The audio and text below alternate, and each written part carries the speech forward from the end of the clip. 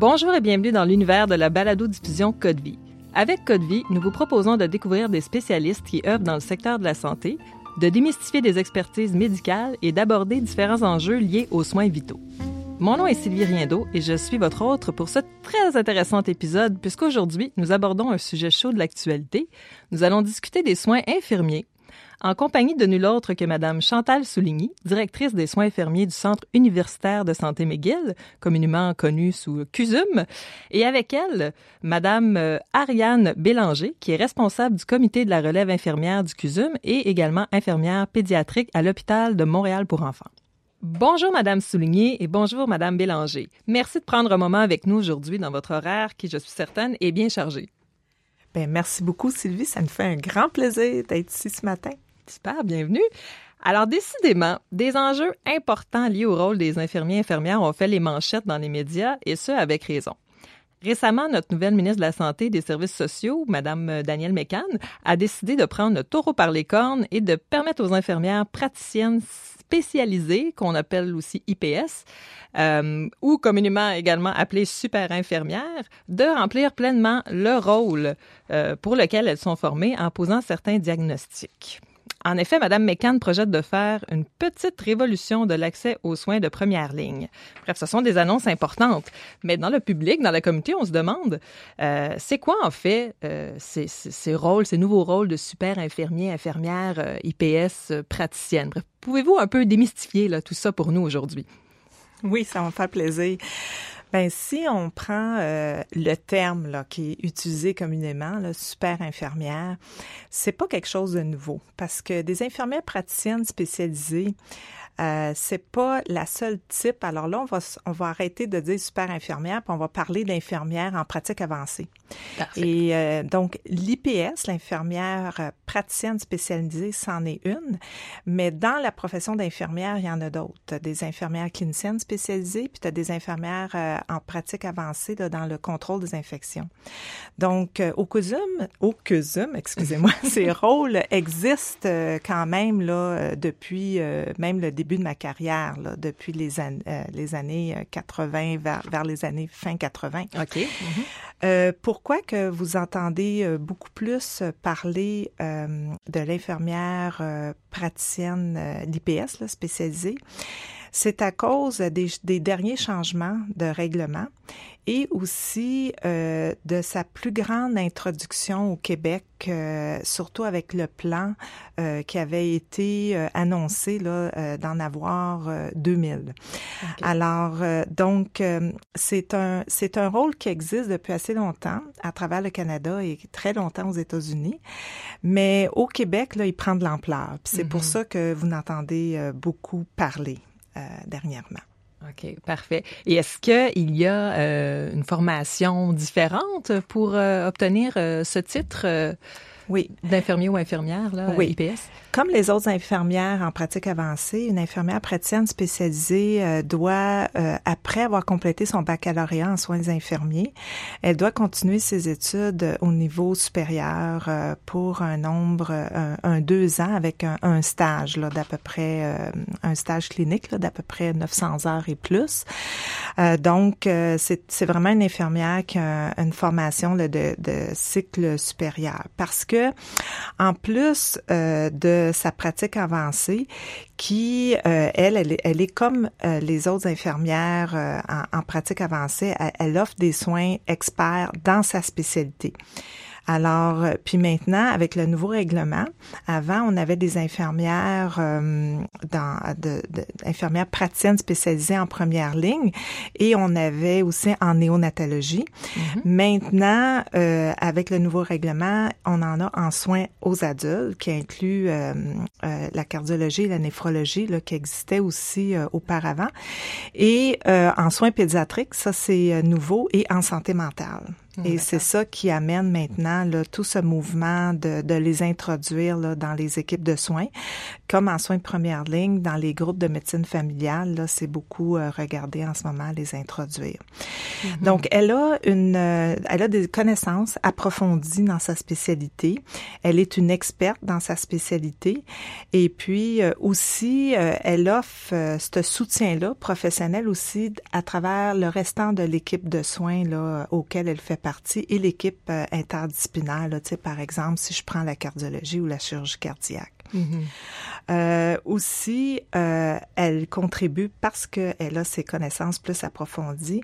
Elle contribue dans le domaine de la recherche et l'évolution de la pratique également parce que comme les médecins, la pratique clinique évolue énormément là, dans les traitements et les soins qu'on offre aux patients.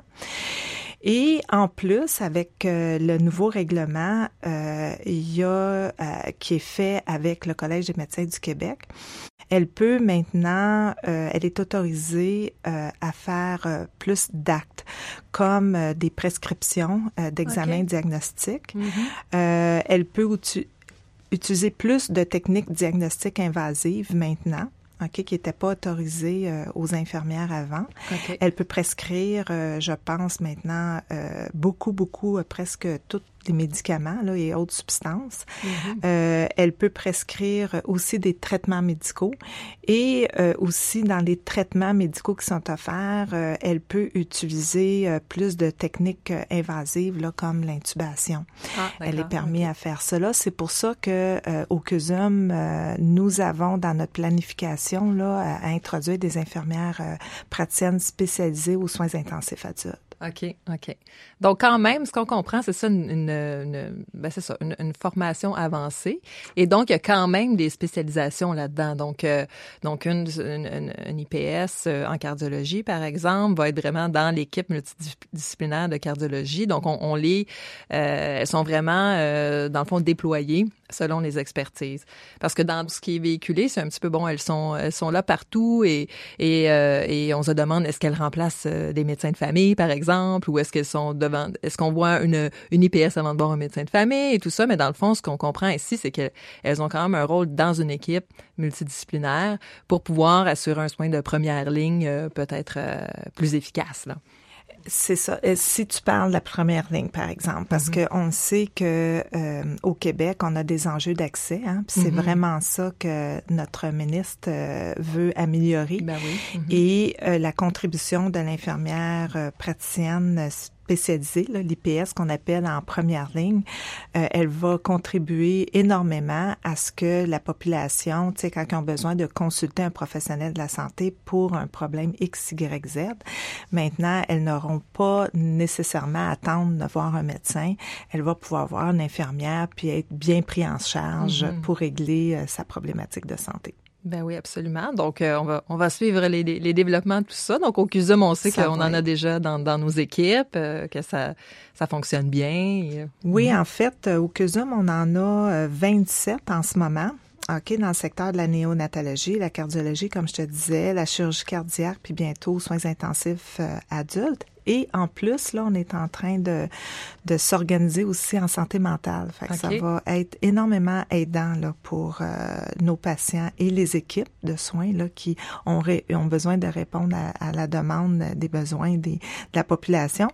Mais vraiment, cette année, on a eu l'autorisation du ministère d'en embaucher 77. Oh, wow. Alors là, nous autres, on est tous en planification, on est en recrutement, on travaille avec nos médecins partenaires. Pour justement là, faire notre plan de recrutement, de déploiement, parce que c'est quand même beaucoup d'étapes là, à les introduire dans les équipes puis à se réorganiser. Là, absolument, ajuster un peu les tâches, les rôles et tout ça. Fait que ça, c'était une très, très bonne nouvelle pour le CUSUM. On est très bien contents, puis nos médecins partenaires aussi sont très contents. Ben oui, absolument. Oui. Oui, Ariane, en tant que recrue, on peut dire ça fait quelques 4 ou 5 ans là, que tu es infirmière au sein du CUSUM. Comment perçois-tu là, tous ces nouveaux changements là, qui arrivent? Ben, en fait, c'est toujours positif de voir que ce rôle-là se développe. Ça permet de voir des opportunités dans les carrières futures, là, que ce soit pour moi ou pour d'autres infirmières. Ça fait encore plus de possibilités.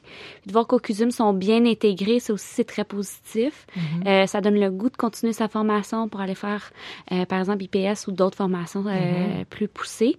Donc, c'est sûr que c'est encourageant puis motivant. Là.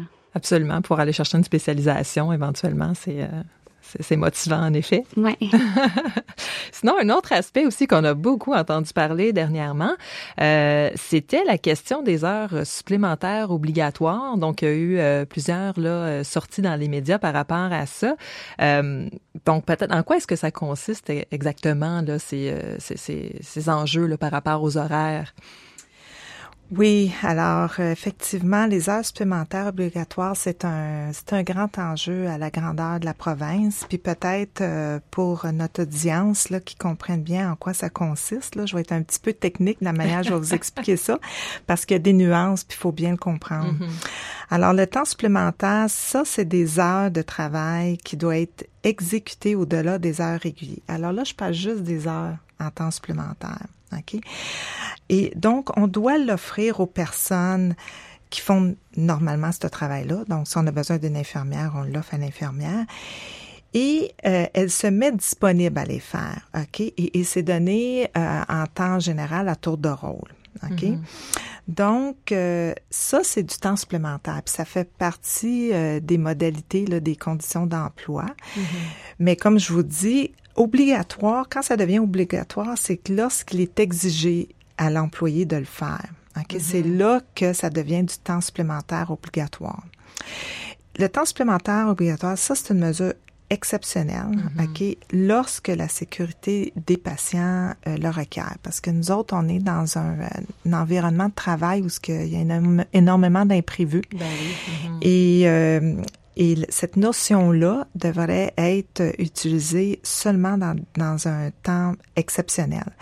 Mais c'est sûr que dans le réseau, avec la pénurie des infirmières et même maintenant de d'autres catégories, là, des inhalothérapeutes, infirmières auxiliaires préposées, dans certains secteurs, à cause de ces enjeux-là, il y a du personnel qui est demandé à faire plus d'heures au-delà de leurs heures normales prévues.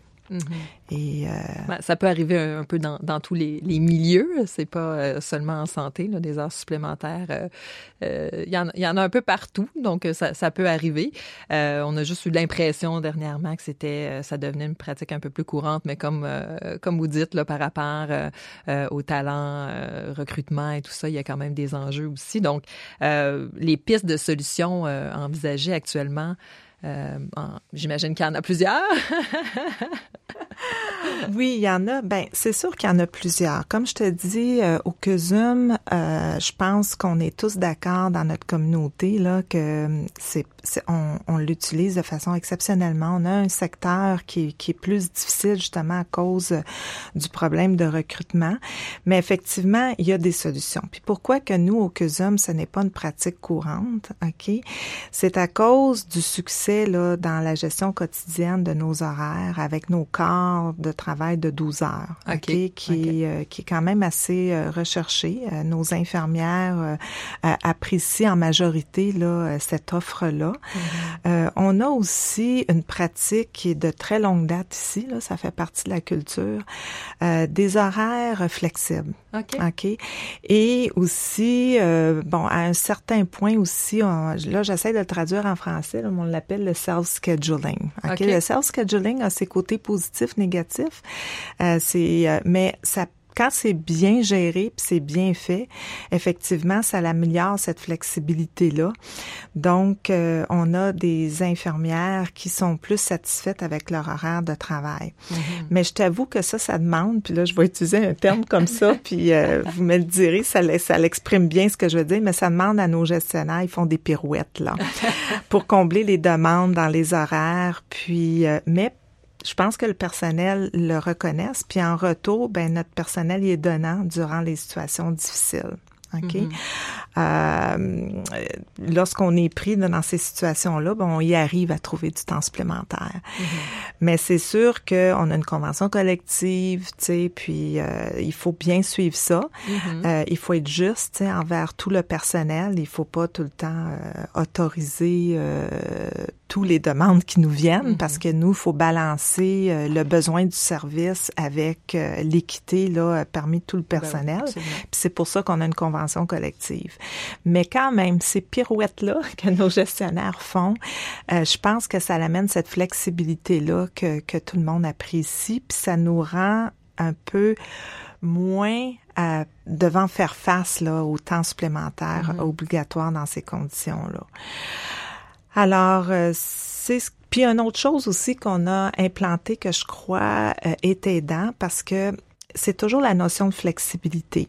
Alors, nous, c'est sûr que notre hôpital, en ce moment, autant l'hôpital général de Montréal qu'au Glenn, c'est un hôpital qui est plein. Toujours. Les lits, on est occupés à 100%. OK? On n'a pas aucune période de baisse d'activité.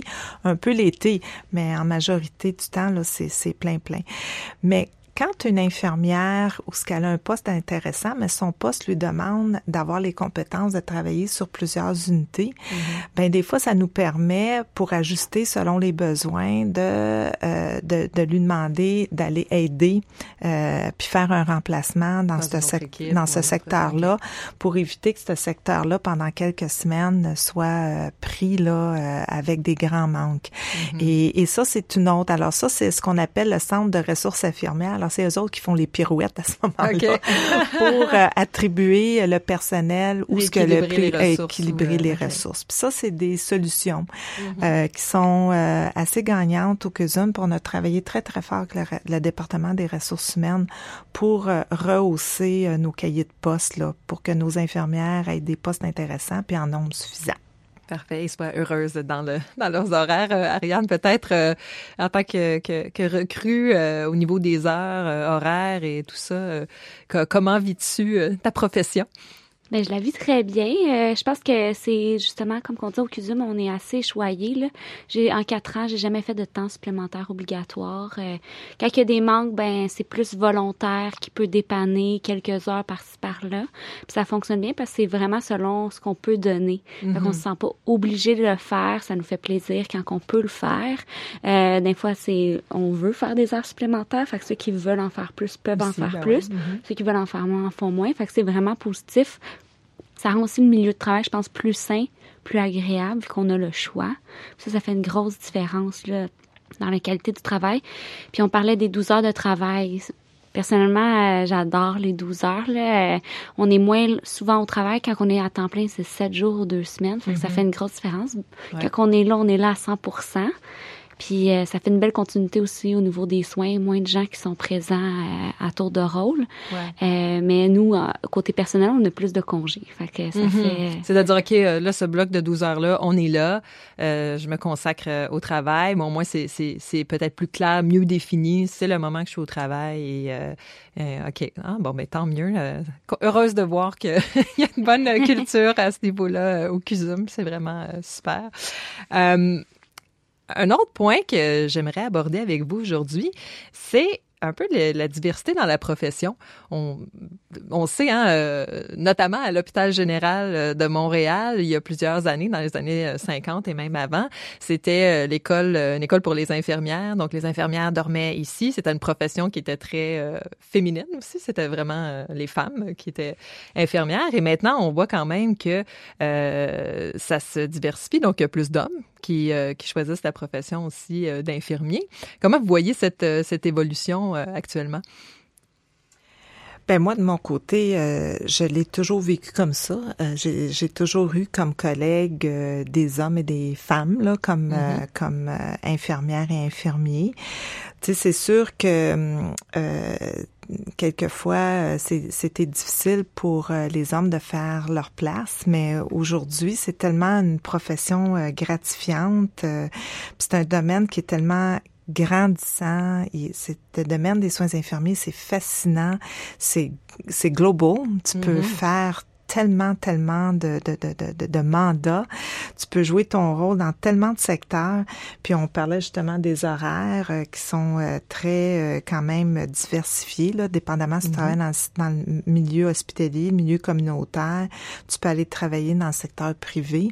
Fait que c'est vraiment une profession qui est très attirante, selon moi. C'est sûr que je suis peut-être pas la plus objective, mais je peux comprendre pourquoi que un homme voudrait la choisir. Je veux dire, on le sait avec les médecins aussi, hein, la profession, c'est de vouloir aider, de vouloir contribuer à améliorer la santé, de jouer ton rôle. Mais en plus de ça aussi, quand tu es comme une femme, un homme, ou ce que tu as besoin d'une sécurité financière, tu veux fonder une famille, des fois, c'est quand même, c'est vu d'une façon importante, cette sécurité financière-là, parce que c'est clair que tu peux pas tomber en chômage, là.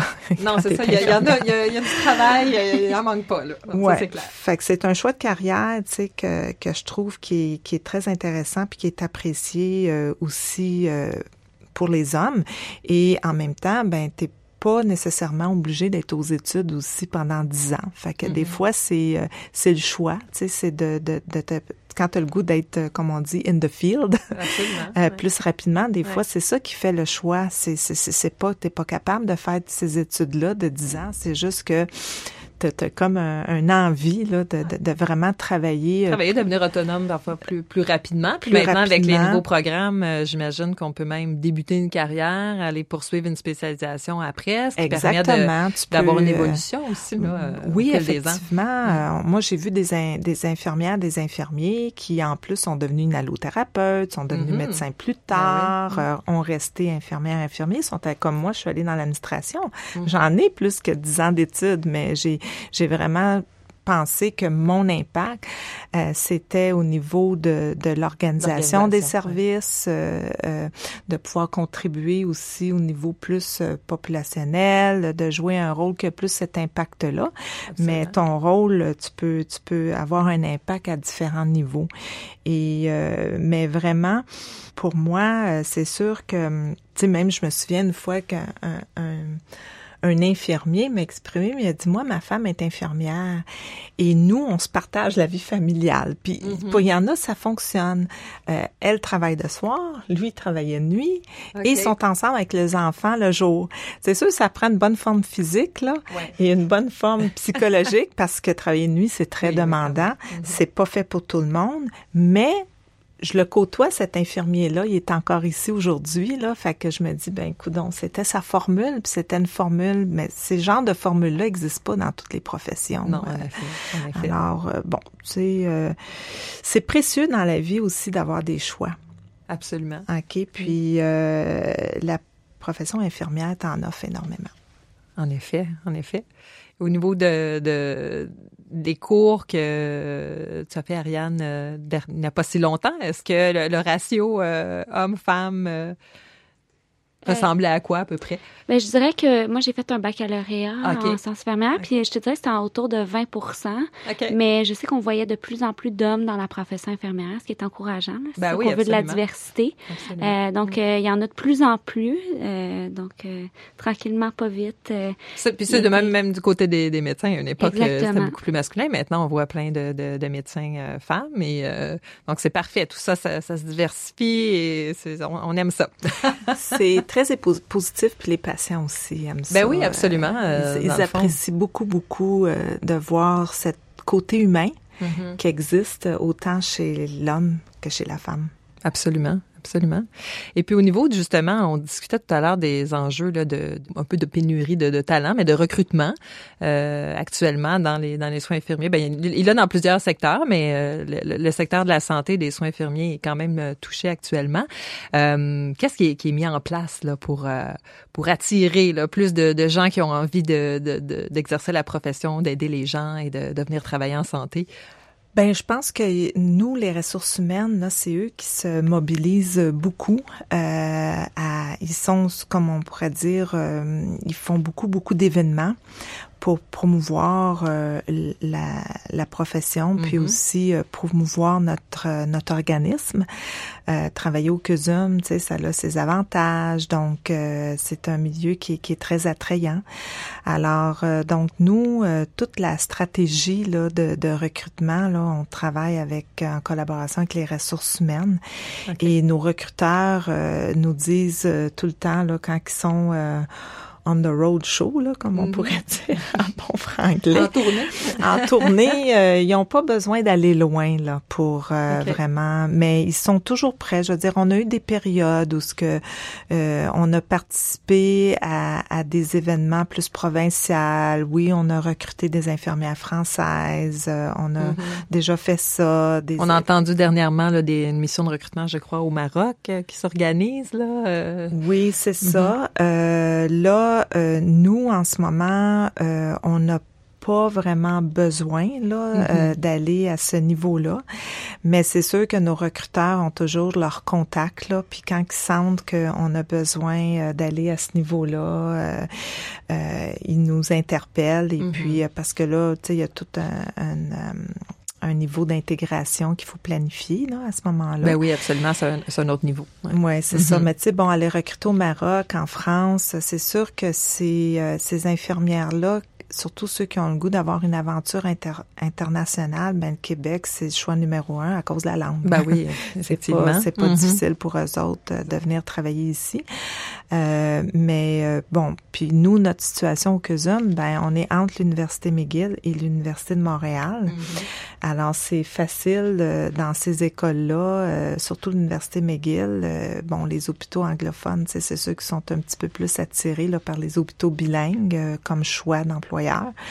Alors, nous, je pourrais dire, notre bassin là est un petit peu plus, je pense, là, facilitant, je pourrais dire. C'est pas toujours facile, mais c'est plus facilitant. Qu'est-ce que t'en dis, Ariane? Ouais, ben, c'est sûr que c'est pas facile d'aller chercher toujours des nouvelles infirmières, mais je pense que l'ordre, par exemple, l'ordre des infirmières fait aussi beaucoup de publicité, montrer que les beaux côtés de la pratique infirmière pour aller les chercher. Mais c'est sûr que là, c'est sûr que je prêche un peu pour ma paroisse. Le CUSUM, c'est une place de choix, je pense. Puis l'essayer, c'est l'adopter. Mais c'est les gens dans notre équipe de communication. Là. Ah oui. Mais les gens sont interpellés, puis c'est sûr que quand on parle du milieu, les gens sont intéressés, puis ils appliquent, puis on va les rechercher. Mais c'est toujours de continuer à faire du recrutement, puis de continuer de promouvoir la profession, je pense que... Oui, c'est ça. Et selon vous, ce serait quoi qu'est-ce qui est le plus important? Quelqu'un qui se questionne peut-être, là, peut-être là, les soins infirmiers, ça me tenterait. Qu'est-ce que vous leur diriez pour les convaincre? Ben, en fait, c'est un domaine tellement varié. Si on veut travailler dans le milieu de la santé, je pense que la profession infirmière, c'est vraiment le milieu où est-ce on a tellement de possibilités de carrière, que ce soit la pédiatrie, mais que ce soit au niveau des adultes, il y a des soins spécialisés, mais on peut aussi changer au cours de sa carrière. Puis je pense que ça, on est vraiment choyé à ce niveau-là. On n'est pas obligé de rester dans un créneau, on peut vraiment bouger. On a tellement de possibilités de carrière, que ce soit dans un centre comme le CUSUM, mais aussi à l'international, mais dans différents milieux, qu'on parlait du communautaire, les centres hospitaliers, les cliniques. Donc, il y a tellement de choix, de flexibilité. Fait que je pense que c'est pour ça qu'on s'intéresse aux soins infirmiers. Puis c'est aussi le côté humain gratifiant. Ça fait une grande différence. Il y a une raison pourquoi on fait ce travail-là. Puis c'est pour donner, mais on reçoit aussi beaucoup des patients, des familles. Donc, je pense que c'est pour ça qu'on choisit la profession infirmière. Là. C'est bien. En effet, le côté humain est assez important. Là. On ne veut pas vous travaillez directement avec les patients. Vous êtes leur contact, un peu leur interface avec le centre hospitalier. Donc, c'est un rôle tellement important. Ça doit être très, très valorisant. Oui. Ça, c'est sûr. Je suis contente parce qu'Ariane, elle a tout dit. Effectivement, l'expérience humaine dans la profession infirmière, c'est assez unique ce que tu vas vivre, en plus de ta propre expérience, mais quand tu aides d'autres d'autres gens à passer à travers une période difficile de santé, puis les aider à vivre pleinement. Parce qu'aujourd'hui, avec tout l'avancement de la médecine, tu peux vivre pleinement ta vie avec une maladie chronique. Absolument. Même si tu l'as acquis à l'enfance, jusqu'à la fin de ta vie, qui peut être une vie aussi longue que si tu n'avais pas eu cette maladie-là. C'est juste qu'il faut que tu vis différemment. Il faut que tu sois bien entouré. Et puis, dans ce parcours-là, ben, tu sais, l'infirmière, elle a plusieurs rôles à jouer. Tu sais, alors, tout dépendamment là, où ce que c'est quoi ton rôle en santé mentale, en santé physique, en prévention, c'est d'accompagner le patient là-dedans à se reprendre en main puis à s'en sortir. T'apprends même toi dans ta vie à comment faire face à la vie. Fait que moi, je trouve que c'est une richesse, tu sais, que travailler dans un domaine là, qui est complètement à l'extérieur de ses expériences humaines. Oui, en effet, ça doit être très d'être confronté parfois à des situations. On se dit, mon Dieu, cette personne-là reste tellement positive. Puis là, on regarde notre vie, peut-être, puis on se dit, ben, j'ai pas de raison d'être de mauvaise humeur aujourd'hui, par exemple.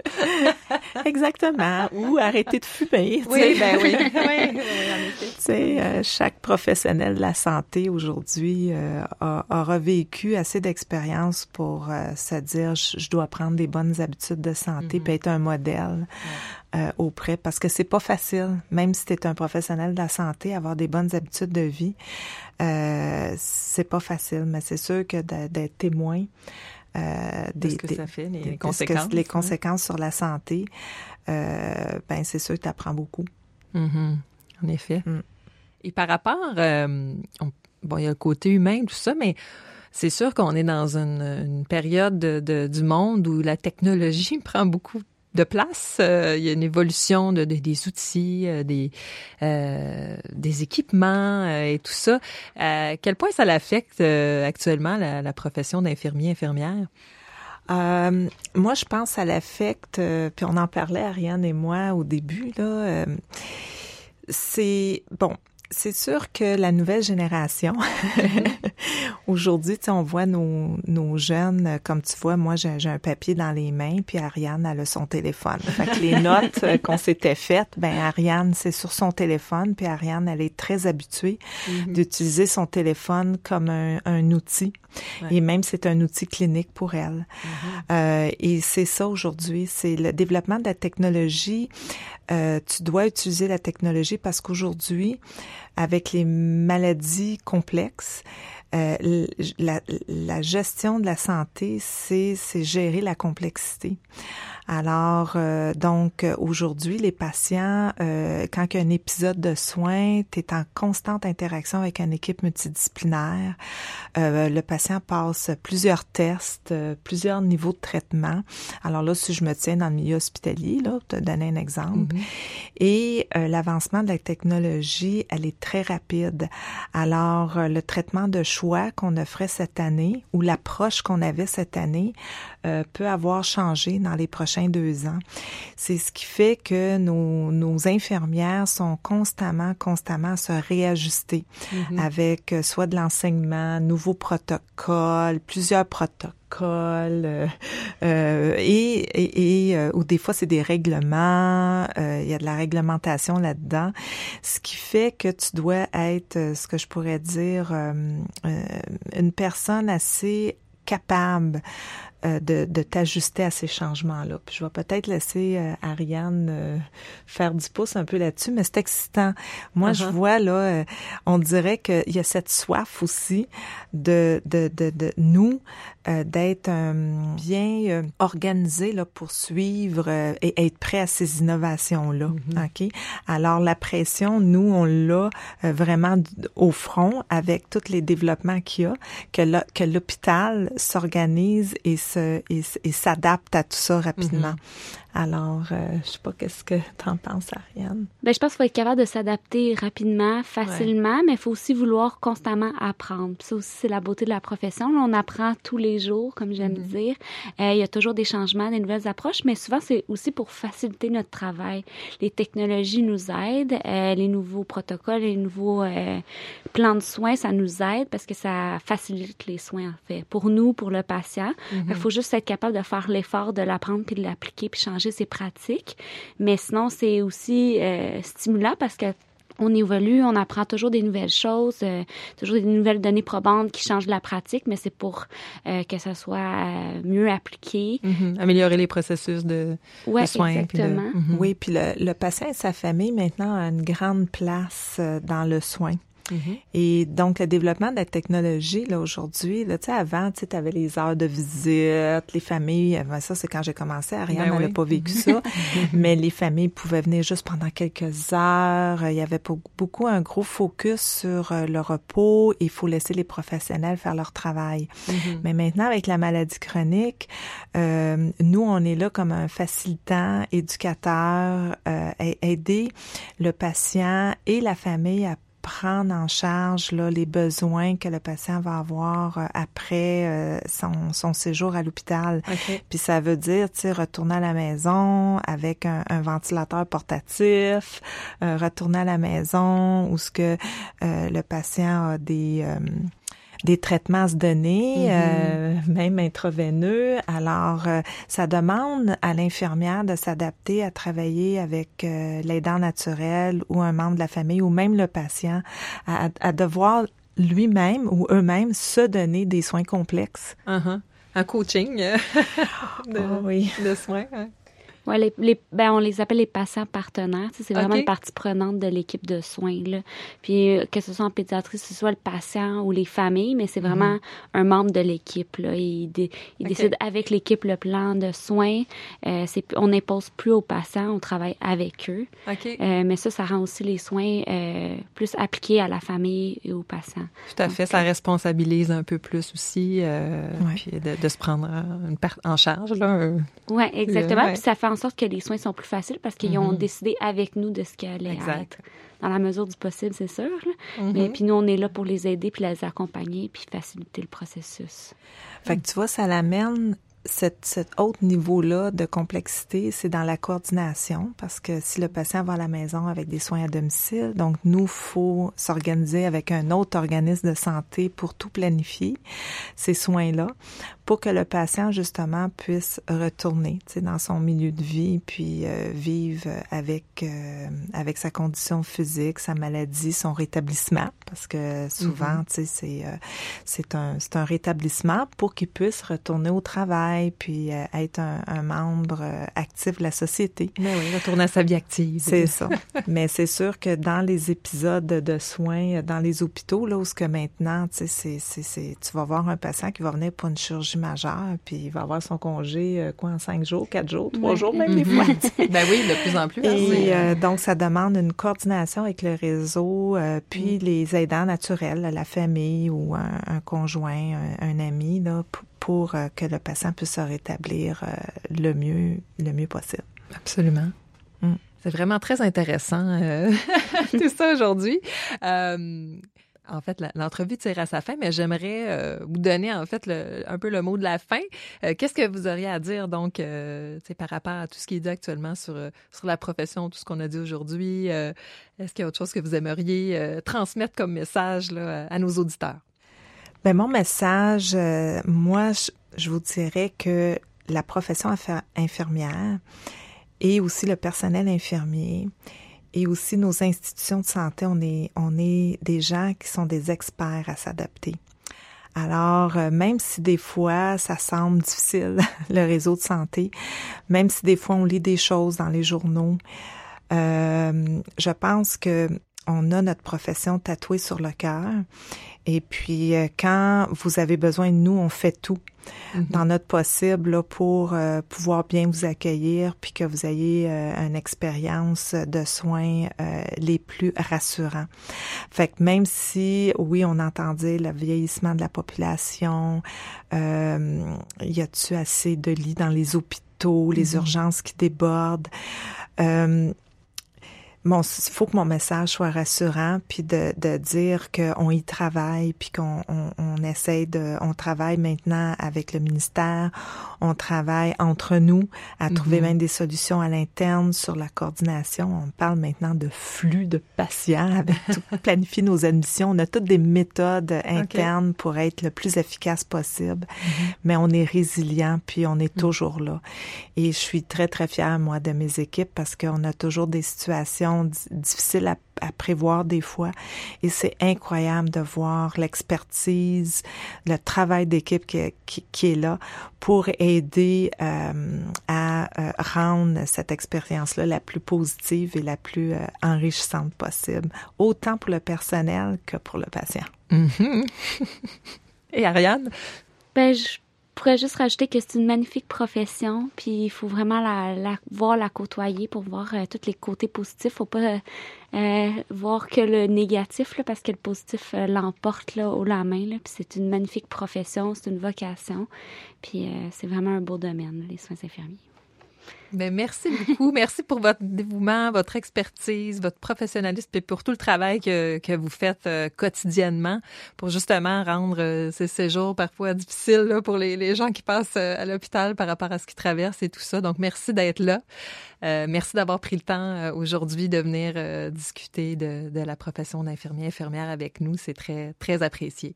Ben nous, on te remercie pour nous avoir donné cette opportunité. Merci. Merci. Merci à tous les auditeurs d'avoir choisi la balado-diffusion Code Vie et merci de partager cette entrevue dans votre réseau si vous l'avez appréciée. Pour en savoir davantage et pour offrir votre soutien, visitez codevie.ca. À bientôt!